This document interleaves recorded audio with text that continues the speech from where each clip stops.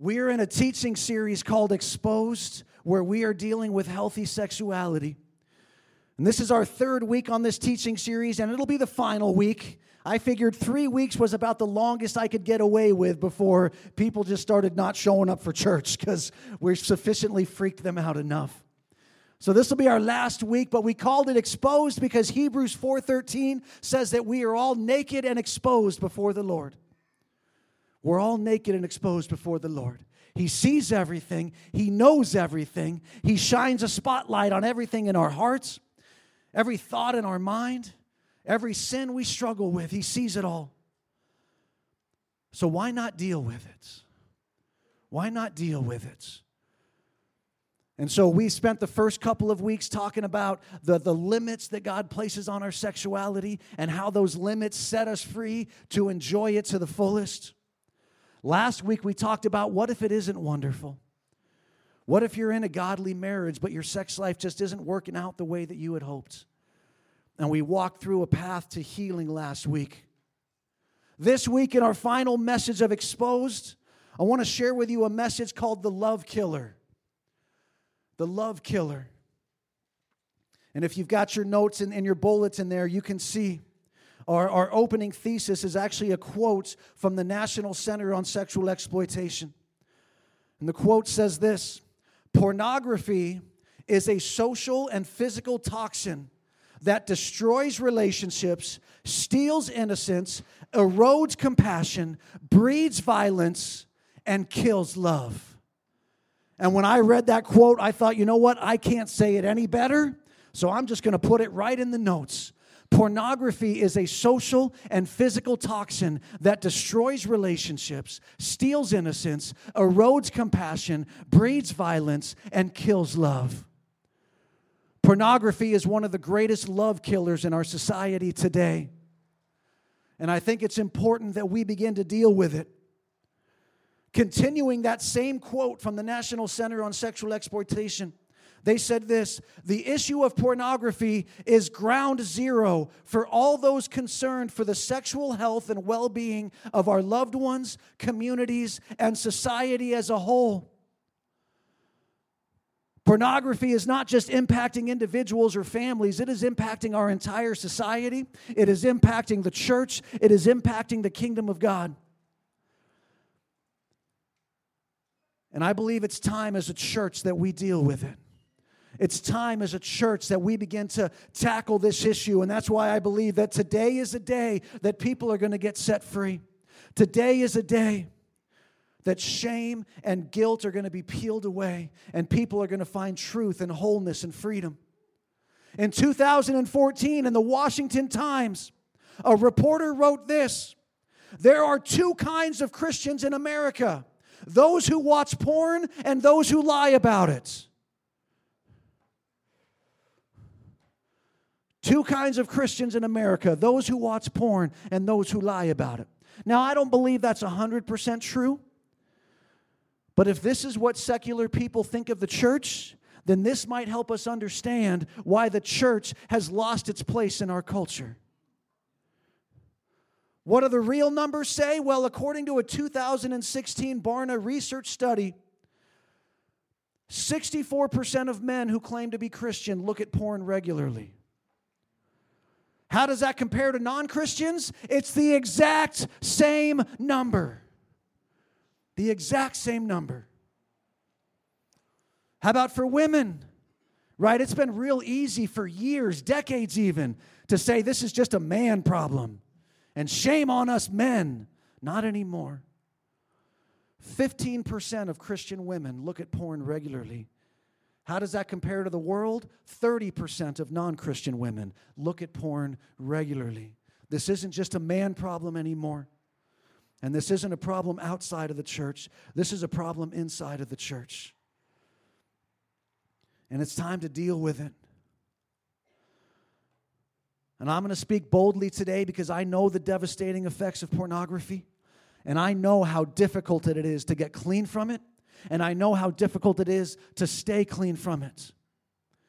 I was first exposed to pornography at a very young age, probably 5 or 6 years old, the first time I looked at pornography. I was completely addicted to pornography before I even reached adolescence. I wasn't even going through puberty yet, and I was already addicted to it. That means that every part of my adolescence, every part of my sexual formation as a teenager was infected by pornography. And that continued in my life until I came to Christ. And when I came to Christ, I began to put the work in to get set free. And it was work, and it was difficult, and it required commitment, and it required conviction. But I put the work in. And God has delivered me from it, but that doesn't mean that it's all just easy now. Because let's be honest, I'm still a man, and I'm still wired a certain way. And so I still have to do battle with those things that would want to draw me back in. A memory wants to come up. An old picture. An old thought comes back. And in that moment, I have to wrestle with, how long am I going to dwell on this thought? And how far am I going to take it? And how many memories am I going to recall? And how many things am I going to let flood through my mind? And there is spiritual warfare taking place in that moment. And I would love to say that I'm instantly victorious every time, but I'm not. Sometimes it lingers. And then my spirit rises up, and I've got to rebuke it. If I'm on Facebook, and that spam comes through with an inappropriate picture, spiritual warfare kicks in right away. If I'm on the internet, and because of the amazing technology of cookies on the internet, they know that I'm a man in my 40s on the internet, so what do? They put up underwear ads and swimsuit ads, right? And the moment that underwear ad pops up, spiritual warfare is taking place. How long am I going to stare at it? Am I going to click on it? Am I going to follow a trail? And my spirit has to rise up to rebuke those things. I understand the brokenness in my life, what pornography led me to do and what pornography led me to become, how it caused me to look at women, how it caused me to treat women. I know firsthand the devastating effects of pornography, but I also know the glory of being set free. And I want some people to experience that glory today. What is pornography in your notes? We define pornography as this: any depiction in photos, videos, sounds, or writing of sexual behavior intended to cause sexual excitement. Any depiction. Those steamy romance books, that's pornography. Oh, Pastor, it was a great movie, but it had a sex scene in it. Well, how about instead of calling it a sex scene, how about we call it pornography? Would that cause us to look at it differently? See, we used to have definitions for pornography. We used to call it softcore pornography versus hardcore pornography. Now, what we used to call softcore pornography is just what's on our TVs every day. And we've come to accept it and justify it. We call it the pornification of culture. That sexual excitement is being driven into every aspect of our culture. It's gotten so prevalent, in fact, that a recent survey of teenagers and young adults, they found it more morally reprehensible that you don't recycle than that you look at porn. They're more disgusted by the fact that you don't recycle than by the fact that you engage with pornography. That's where our culture has come to. And church, it's time to take it on. How pervasive have pornography become? The average age of first exposure to pornography now is about 8 to 11 years old. And at least 60% of those cases, that kid wasn't even looking for it. It just popped up on their computer or their device. The problem is, it doesn't matter if we were looking for it or not. Our brains all react to it the exact same way. It takes less than a fraction of a second for that image to go from a screen through our eyeballs, through our optic nerve, to hit our brain, and it releases a sudden flood of endorphins into our brain. 8 to 11 years old. By the time our children reach the age of 18, 93% of boys and 62% of girls will have viewed internet pornography. The internet industry makes $97 billion a year. How much money is that? Well, people like to complain that professional athletes make too much money. The porn industry makes more than the NFL, the NBA, the NHL, and Major League Baseball all combined. Pornography makes more money every year. 30% of all content on the internet is pornography. More people are viewing pornographic websites than people are viewing Netflix, which Netflix could be considered a pornographic website, but that are viewing Netflix, Amazon, and Twitter combined. More people are viewing pornography. So what does pornography do to our brain? Well, pornography physically alters our brain in the same way that substance abuse does. But the weird thing is, with substance abuse, you're actually putting a chemical in your body that transforms your brain and restructures your brain. With pornography, you're not putting a chemical in your body, yet it is physically restructuring your brain in the same way. Research has shown, and if you're curious, I'm not going to quote all these research studies, but all of these are backed by research. If you want me to email it to you, I can. But through research, they have found in users of pornography a heightened activation of the amygdala. What does that mean? It means that you have faster and more powerful responses to cues. Well, what are the cues? Your phone, your computer, your television, an underwear ad. Your amygdala has been restructured, and you now respond faster and more powerfully to these cues. There's a decreased connection between your ventral striatum and your prefrontal cortex. What does that mean? It means a loss of impulse control. You can't control the impulses to look at pornography. They've discovered decreased brain matter in the caudate nucleus. This is an area that deals with motivation and decision making. So the more you look at porn, the more it impairs your motivation. You're not motivated to do anything else but look at porn. And the more it affects your decision making. They found in research the enlargement of the amygdala, which causes an impairment in our decision making. And they have also found that looking at pornography hijacks our mesolimbic system, which is our dopamine reward system, which means that pornography floods our brain with more and more dopamine, which means we are unusually motivated to continue to look at it. It's restructuring our brains. For our teenagers looking at pornography, research has shown that it destroys the emotional bond between you and your parents, or your guardians, or your caregivers. It teaches young people to view women as objects. It increases sexual activity and high-risk sexual behavior for young people. It does for adults as well. The old justification, well, I'm looking at porn, at least I'm not having sex with other people. Well, chances are you're gonna. Because what we see in porn, we then try to act out in real life. For young people, it causes uncertainty about their sexual identity. It increases sexting behavior, which is the texting of nude images of ourselves to boyfriends and girlfriends.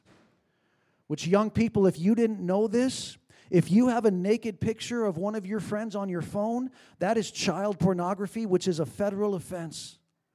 And it's a federal felony. It increases delinquent and criminal behavior. Young people who look at pornography are more likely to lie and to steal and to get into fights and to get kicked out of their house and to run away. It doesn't just increase sexual behavior, it increases all criminal behavior in our young people. And it also leads to higher usage rates. What does that mean? That means the younger you are when you start looking at porn, the more and more you look at it. What about our adults? The effect on adults, negative body image for both men and women. Our bodies can't compare to what we see in pornography. We feel pressure to perform pornographic acts, especially for women, feel pressure to act the way that the women do in pornographic movies, which, let's be honest, it's not real. Over 60% of our young people today say they look to pornography for sex education, and yet nothing in pornography is real. It's all acted out. The way people respond, the way it works, none of it is real. We become more accepting of rape myths. You know the rape myths? Like no actually means yes, or no means push a little harder, or she actually gets turned on when you're forcing it on her. Those rape myths, we are more and more accepting of those the more that we look at pornography. There's an increased likelihood of committing or suffering from domestic violence, sexual abuse, and sex trafficking. The more we look at pornography, research has shown the more we're likely to commit those acts, or the more likely we are to be a victim of those acts. It lowers your sexual satisfaction. The more you look at porn, the less you're satisfied with real sex. It lowers relational satisfaction. It begins to degrade the quality of all of our relationships. It causes sexual dysfunction. The more you look at pornography, the harder time you have actually performing sex in real life with a real person. It causes the sexual objectification of women. It increases attitudes supporting violence against women. One meta-analysis of pornography found that up to 88% of all scenes in pornography depict either violence against women or sex that is degrading to women. And in almost all of them, what is the woman doing? Acting like she's enjoying it. And so when we watch pornography, what does our brain begin to believe? That that's real. We talked about it causes a loss of impulse control, but it also decreases our mental health. Loneliness, depression, anxiety, loss of self-worth, mental illness begins to come in the more that we look at pornography. And what about the effects on marriage? Well, research shows that porn users are less likely to get married. Porn use actually increases infidelity. Some studies show by up to 300%. You are 3 times more likely to be unfaithful to your spouse if you look at pornography. Using pornography decreases trust and intimacy, the very cornerstones of healthy marriage. And one research study showed that 56% of all divorces involve at least one partner being obsessed with pornography. You guys, this is destroying our children. It's destroying our marriages. It's destroying our families. And it's time to take a stand. And so today I want to preach to you from the Word, but I want to preach hope. And I want to speak specifically to those that are dealing with pornography and even other forms of sexual addiction that may have stemmed from pornography or may have been birthed on their own in your life. And what I want to do today is I want to share 4 vignettes with you. What's a vignette? Well, in playwriting and in book writing and stuff, a vignette is a short scene that is very memorable, that evokes an emotional response that gives you an insight into that character.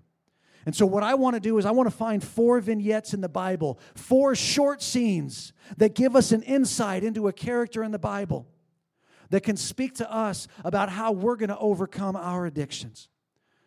Now, there's not any one of these 4 that by itself is going to set you free. But some mix of all 4 of them together, along with your willingness to put the work in and your conviction to get free, I believe this will work towards our freedom. So let's look at these vignettes. The first vignette is the young fool. We're going to go to Proverbs chapter 7. Starting in verse 6, it says this, "For at the window of my house I looked out through my lattice." So this is the writer of the Proverbs looking out his window, watching this scene take place. "And I saw among the naive and discerned among the youths a young man lacking sense." Here's our young fool. "Passing through the street near her corner, and he takes the way to her house."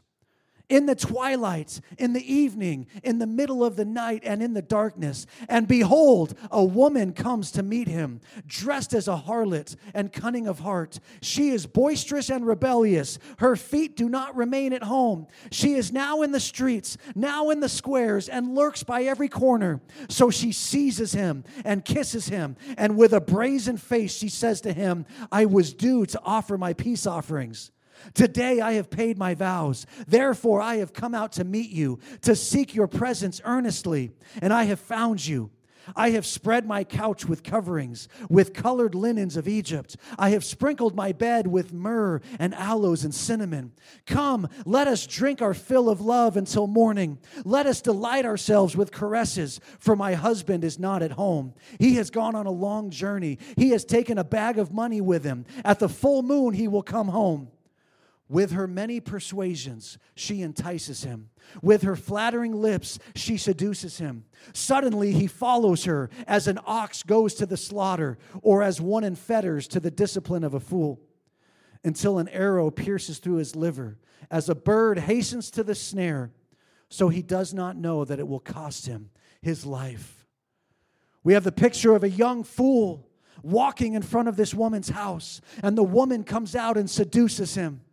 And he gives in to the seduction and goes in and has sex with this woman. And it says this sin will cost him his life. But here's what I want you to get from this vignette, is that the young fool's fall into sin did not start when he was seduced by the woman. It started when he knowingly put himself in the exact place and the exact time to experience that temptation. It says he was walking to her house. He knew whose house it was. It says this woman's out in the marketplace. She's always out on the street corners. Her feet never stay at home. Everyone in town knows who this woman is. He's not accidentally walking in front of her house. And when is he walking in front of her house? In the darkness, late at night. This young fool is putting himself in the exact place and time where he knows this woman is going to come out and seduce him. He didn't just unwittingly fall into temptation. He put himself there. So what are we to do with our pornography addiction? In your notes, stop putting yourself in position to fail. Stop putting yourself in the exact places where you know you're going to stumble. You know where they are. You know where you are when you look at porn. You're usually alone. You've usually isolated yourself. You've gotten away from your family. You've gotten yourself away from people that care about you. You know what kind of mindset that you're in. You know where you are when you look at porn. So stop putting yourself there. There's an acronym. It's called HALT-B. If you've got room somewhere on your notes there to write it down the side of the paper. HALT-B, HALTB. It stands for hungry, angry, lonely, tired, and bored. Those are the 5 most common times that you're going to look at pornography. Hungry, angry, lonely, tired, or bored. If any of those 5 attitudes or physical reactions are happening in your body, don't walk in front of the woman's house. Don't put yourself there. So what do we need to do? We need to set aggressive boundaries. Set aggressive boundaries. First and foremost, don't ever be alone with a computer. So if you've got a family computer in your house, put it in the living room, not in your bedroom, not in the closet. Put it in the living room so that somebody is always around when you're on the computer. And if you're home alone at times, then put a password on your computer that you don't know. So only your spouse can log you in, or only your child can log you in. You say, well, that's a little ridiculous, isn't it? No, not if you want to be free. Not if you want to be free. We need to put some strict boundaries on our devices, our phones, and our tablets. I've had men that I have walked through pornography addiction with, and they have given me their phone, and I have set the parental controls on their phone so they can't add apps, they can't delete apps.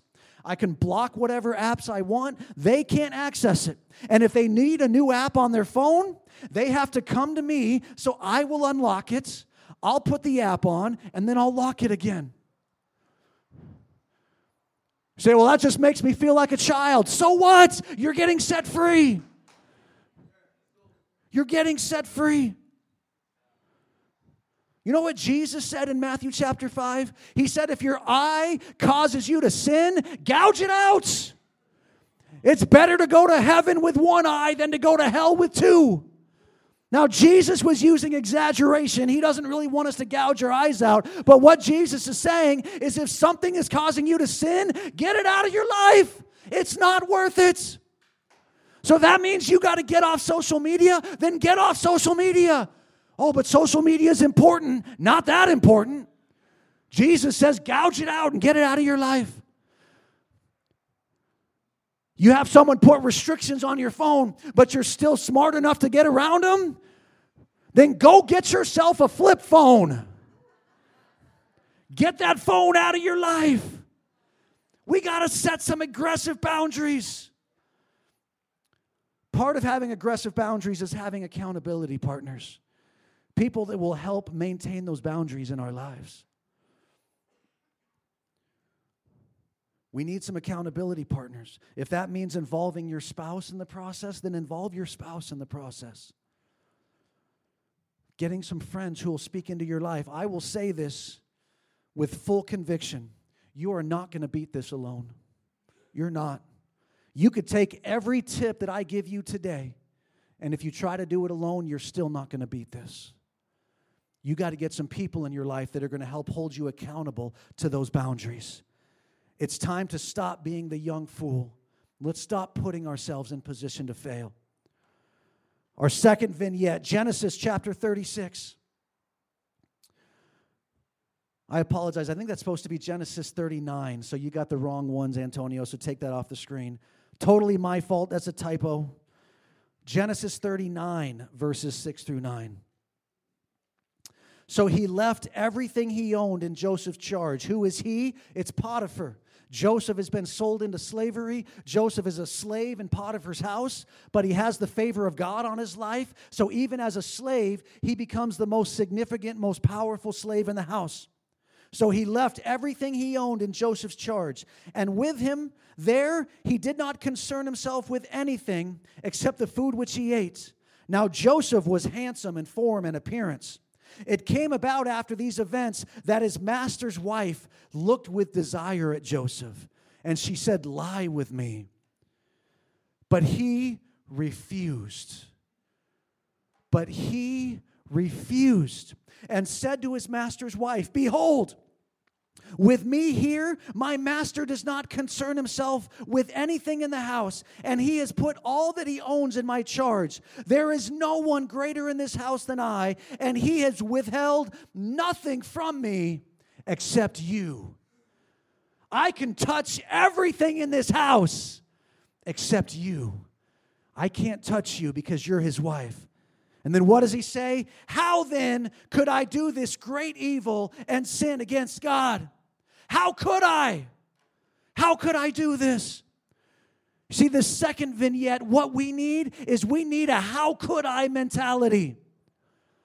Why? Because so much of our addiction is about lying and justifying and minimizing. It's not that bad. It's not that big a deal. There's worse things that I could be doing. Instead of lying and justifying and minimizing, what we need to do is be like Joseph and have a how could I mentality. How could I do this to my wife? How could I do this to my husband? How could I do this to my children? How could this be the legacy that I'm going to leave? But most importantly, how could I do this to God? How could I do this? We've gotten so good in Christianity at just, justifying things and using grace as a cover for things. Well, I'll repent of it tomorrow. God will be okay with it. You know, I read verses in the Bible like Hebrews 10:26 says, if we willingly continue to sin after we come to Christ, His blood doesn't cover our sins. You know, I read in John chapter 8 where Jesus told the adulterous woman, go and sin no more. He said, stop sinning. In 1 Corinthians 6, he says, those who practice sexual immorality won't inherit the kingdom of God. Right? We need to get a better grip on what grace is and what grace is not. And what grace is not is an excuse to willfully continue in sin and lie about it and justify it. Instead, what we need to say is, God loves me. Jesus died for me. He wants the best for me. He redeemed me. So how could I? How could I do this? Now, we know Romans 8:1, there is no condemnation for those who are in Christ Jesus. There's no condemnation, but there needs to be some conviction. Right? The devil brings condemnation, but the Holy Spirit brings conviction. And we need that Holy Spirit conviction to come into our hearts for us to say, how could I? Our third vignette, 2 Samuel chapter 11, verse 1 through 4. Then it happened in the spring, at the time when kings go out to battle, that David sent Joab and his servants with him, and all Israel, and they destroyed the sons of Ammon and besieged Rabbah. But David stayed at Jerusalem.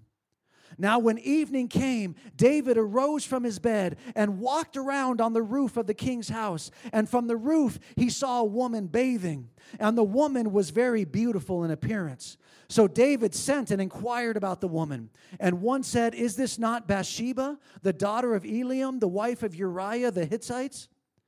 And David sent messengers and took her. And when she came to him, he lay with her. And when she had purified herself from her uncleanness, she returned to her house.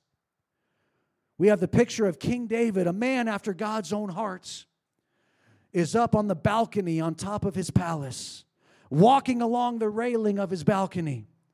And he looks across the way. And there on the roof of another building is a beautiful woman naked and bathing. And David begins to stare at her, and he begins to lust after her.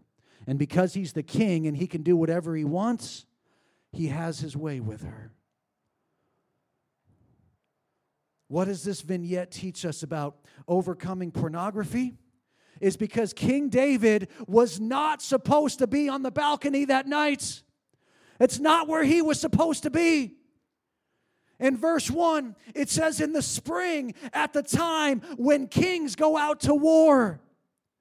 David was supposed to be on the battlefield, fighting the battles that God had called them to fight to advance the kingdom of God.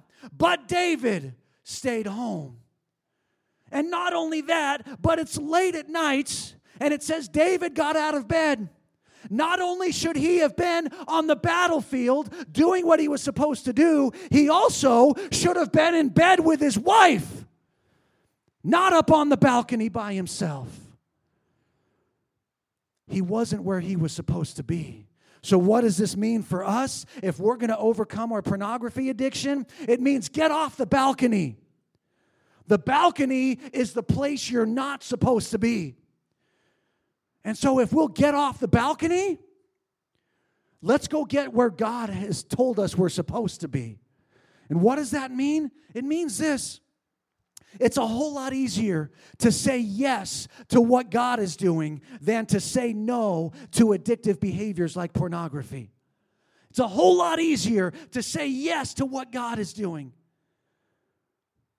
I talked about the struggles that I have to fight in my own thought life. You know when I don't have to fight those struggles? Is, man, when I am in the battle. When I am doing what God called me to do. When I am praying for people. When I'm studying the Word. When I am doing belong groups and rooted groups and discipling people. And when I'm having lunch with people and praying and raising up leaders. When I'm doing the things God told me to do, I don't fight my thought life. It's when I'm not doing those things. When I'm not where God wants me to be. That's where I have to fight. So let's get off the balcony. The balcony for you might represent that you've been running from God's will for your life. The balcony for you might represent that God has told you to do one thing and you're choosing to do another. The balcony might represent that you're being lazy and spending a lot of time laying around doing nothing instead of getting out there and making a difference in the world. But I tell you what, if we will get off the balcony and go where God tells us to go, we'll start winning the fights. We'll start winning the fight. Our last vignette. Dr. Val read this during service last week, but we're going back to it again this week. Psalms 23. The Lord is my shepherd, I shall not want. He makes me to lie down in green pastures. He leads me beside quiet waters. He restores my soul. He guides me in the paths of righteousness for His name's sake. Even though I walk through the valley of the shadow of death, I fear no evil, for You are with me. Your rod and Your staff, they comfort me. You prepare a table before me in the presence of my enemies. You have anointed my head with oil. My cup overflows. Surely goodness and loving kindness will follow me all the days of my life, and I will dwell in the house of the Lord forever. This final vignette is the scene of a shepherd with his sheep. The Lord is my shepherd. And what does that shepherd do? He leads his sheep into places of abundance so that they can graze off the pastures. He leads his sheep into places of safety so that they won't be attacked by the wolves. He leads his sheep into places of peace so that they won't be traumatized by the chaos. Even in the dark of night, He stays with His sheep, and they're never alone. What does this last vignette teach us? It teaches us that to overcome our pornography addiction, we're going to have to trust that God will truly provide everything I need. You see, every time we turn to something other than God to meet our needs, such as pornography, it's because we either don't trust or don't believe that God can meet that need. So we go and we look at pornography. Why? Because we're lonely? Because we feel rejected? Because we're in pain and it numbs our pain? Whatever the thing is, something drove you to that pornography. But the very need that pornography is meeting in your life is a need that God is supposed to be meeting. God wants to shepherd you. He wants to lead you beside still waters. He wants to provide a banquet for you, even when you feel like the enemy is surrounding you. He wants goodness and loving kindness to follow you. My pastor always says they're like two puppy dogs nipping at your heels. Goodness and loving kindness. The shepherd wants to take you to those places. But as long as we're getting our needs met somewhere else, we're not trusting the shepherd. We're not allowing God to bring us to those places. 1 John chapter 2, verse 15 says, "Do not love the world nor the things in the world. If anyone loves the world, the love of the Father is not in him."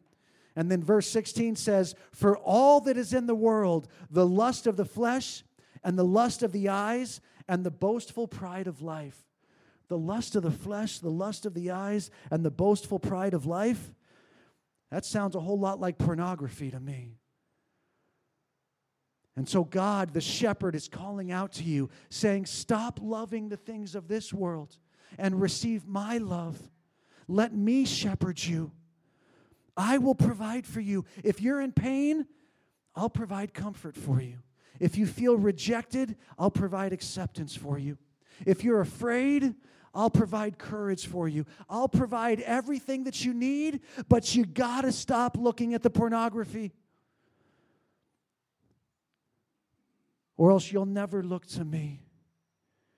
God provides us everything we need, including the people in our life that we need to help walk through this journey with us. Pastor Janae, will you come play the keyboard? I want to finish by sharing one more story with you. And this is a story of a friend of mine, and I asked his permission to share it. It was a little over 6 years ago in Vancouver, Washington. It was actually a January night, just over 6 years ago, when a good friend of mine came over to my house late at night and said, "Can we talk?" And I said, "Yeah." And he said, "Can we go for a walk?" And I'm thinking, it's January in Washington. It's like 30 degrees outside. I don't want to go for a walk right now. But I could tell from the sound of his voice, this needed to be a walk. This wasn't a conversation that he wanted to have in my house with my family around. And so we bundled ourselves up, and we went for a walk around my neighborhood in the freezing temperatures late at night. And my friend began to open up to me. Though I'd only known him for about 6 years, he began to open up to me that over the last 20 years, he had lived a double life. And he'd been addicted to pornography, and that had birthed into sexual addiction, and he'd been buying prostitutes and sleeping around, and he had hid it from his wife and his children for 20 years. That night, his wife found something. He got caught, not for everything, just one thing. But in that moment, when his wife confronted him with that one thing, he decided to tell her everything. He decided that was his moment to finally come clean. This was his moment to finally get out from under the burden of this secret, hidden, shameful life that he had carried for 20 years. He'd gone to church every Sunday, gone through the motions at church for 20 years, living this double life. And after he shared it with his wife, he got in his car and he drove to my house because he needed to share it with me, because he needed a friend to walk through it with him. He asked me to come to their first divorce mediation as his wife was preparing to leave him. Really just wanted me to be there so things would stay civil and it wouldn't get crazy. So it was fairly awkward as I sat there between them and the mediator. But after that mediation hearing, his wife had a change of heart. God began to move in her heart. She said, "I don't want this. I don't want divorce. I don't want a broken family. I don't want this to be the legacy for our kids." And she invited my friend back home to begin to work it out. My friend began to put in some work, some serious work. He started going through counseling. He joined some accountability groups, some very in-your-face, very confrontational accountability groups. He had to set up boundaries in his life, and his wife was included in those boundaries. His wife put an app on his phone that she could turn his phone into a live camera at any moment. So no matter where he was, his wife could always see what he was doing and what he was looking at. He also had to account for every penny that he spent so that he could no longer get away with spending money on prostitutes. He had to put all of these strict boundaries in his life. But most of all, for the first time in his life, he truly began to trust God and to walk through this journey with God. And I got to watch him go to church, and his worship wasn't just that, religious going through the motion worship. It was the type of worship of a man who had been set free, a man who had truly experienced the grace of God and was understanding how powerful the love of God was in his life. I texted him yesterday. I said, "Hey man, how long have you been clean?" He texted me back, 2,224 days. Just over 6 years from that January night that we took a walk in the dark. He's able to raise his kids now who are high school age and able to talk with them openly about it instead of just letting his children fall into the same patterns that he has fallen into. Come on, God can do it. He did it in my life. He did it in my friend's life. He can do it in your life. Jesus, come right now. Come right now, Lord. Begin to set us free. Begin to set us free. Help us to not be like the young fool and we keep putting ourselves in position to fail. Help us to have the conviction to set aggressive boundaries in our lives. Jesus, help us to have the how could I mentality. How could I do this to you, God? How could I do this to my family? Give us the conviction, the lying and the justifying and the minimizing end right now, right here. Help us to get off the balcony, God, and say yes to you. And help us as little lambs to trust you to shepherd us, God. Not pornography, not sexual sin. You shepherd us, God. You meet our needs. Help us right now in this moment, God. Just a moment of honesty. For those that need to circle yes right now, God, by your Holy Spirit, give us enough strength to circle yes. Not anymore. Just enough strength to circle yes. And I pray, God, that in that circling of that yes, oh, God, something miraculous is going to happen. Grace and freedom are going to begin to wash in. And though the war is not won, it's just barely begun. Lord, you're going to empower us for the war. And we're going to beat this thing in Jesus' name. We're going to declare victory in Jesus' name. Oh, we're going to take our rightful place back in the kingdom of God. In Jesus' name. We're going to become a force in the culture again because the church finally decided to deal with its sexual sin. In Jesus' name. Set us free today. No condemnation, just conviction. No condemnation, just conviction.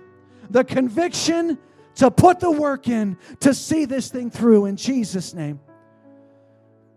Thank you, Jesus.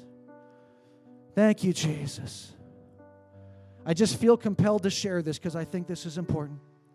Victory doesn't mean that you're never going to look at porn again from this moment forward. Victory means you're going to start the journey today. And the journey might have a couple stumbles along the way. And that's okay, as long as we're on the journey.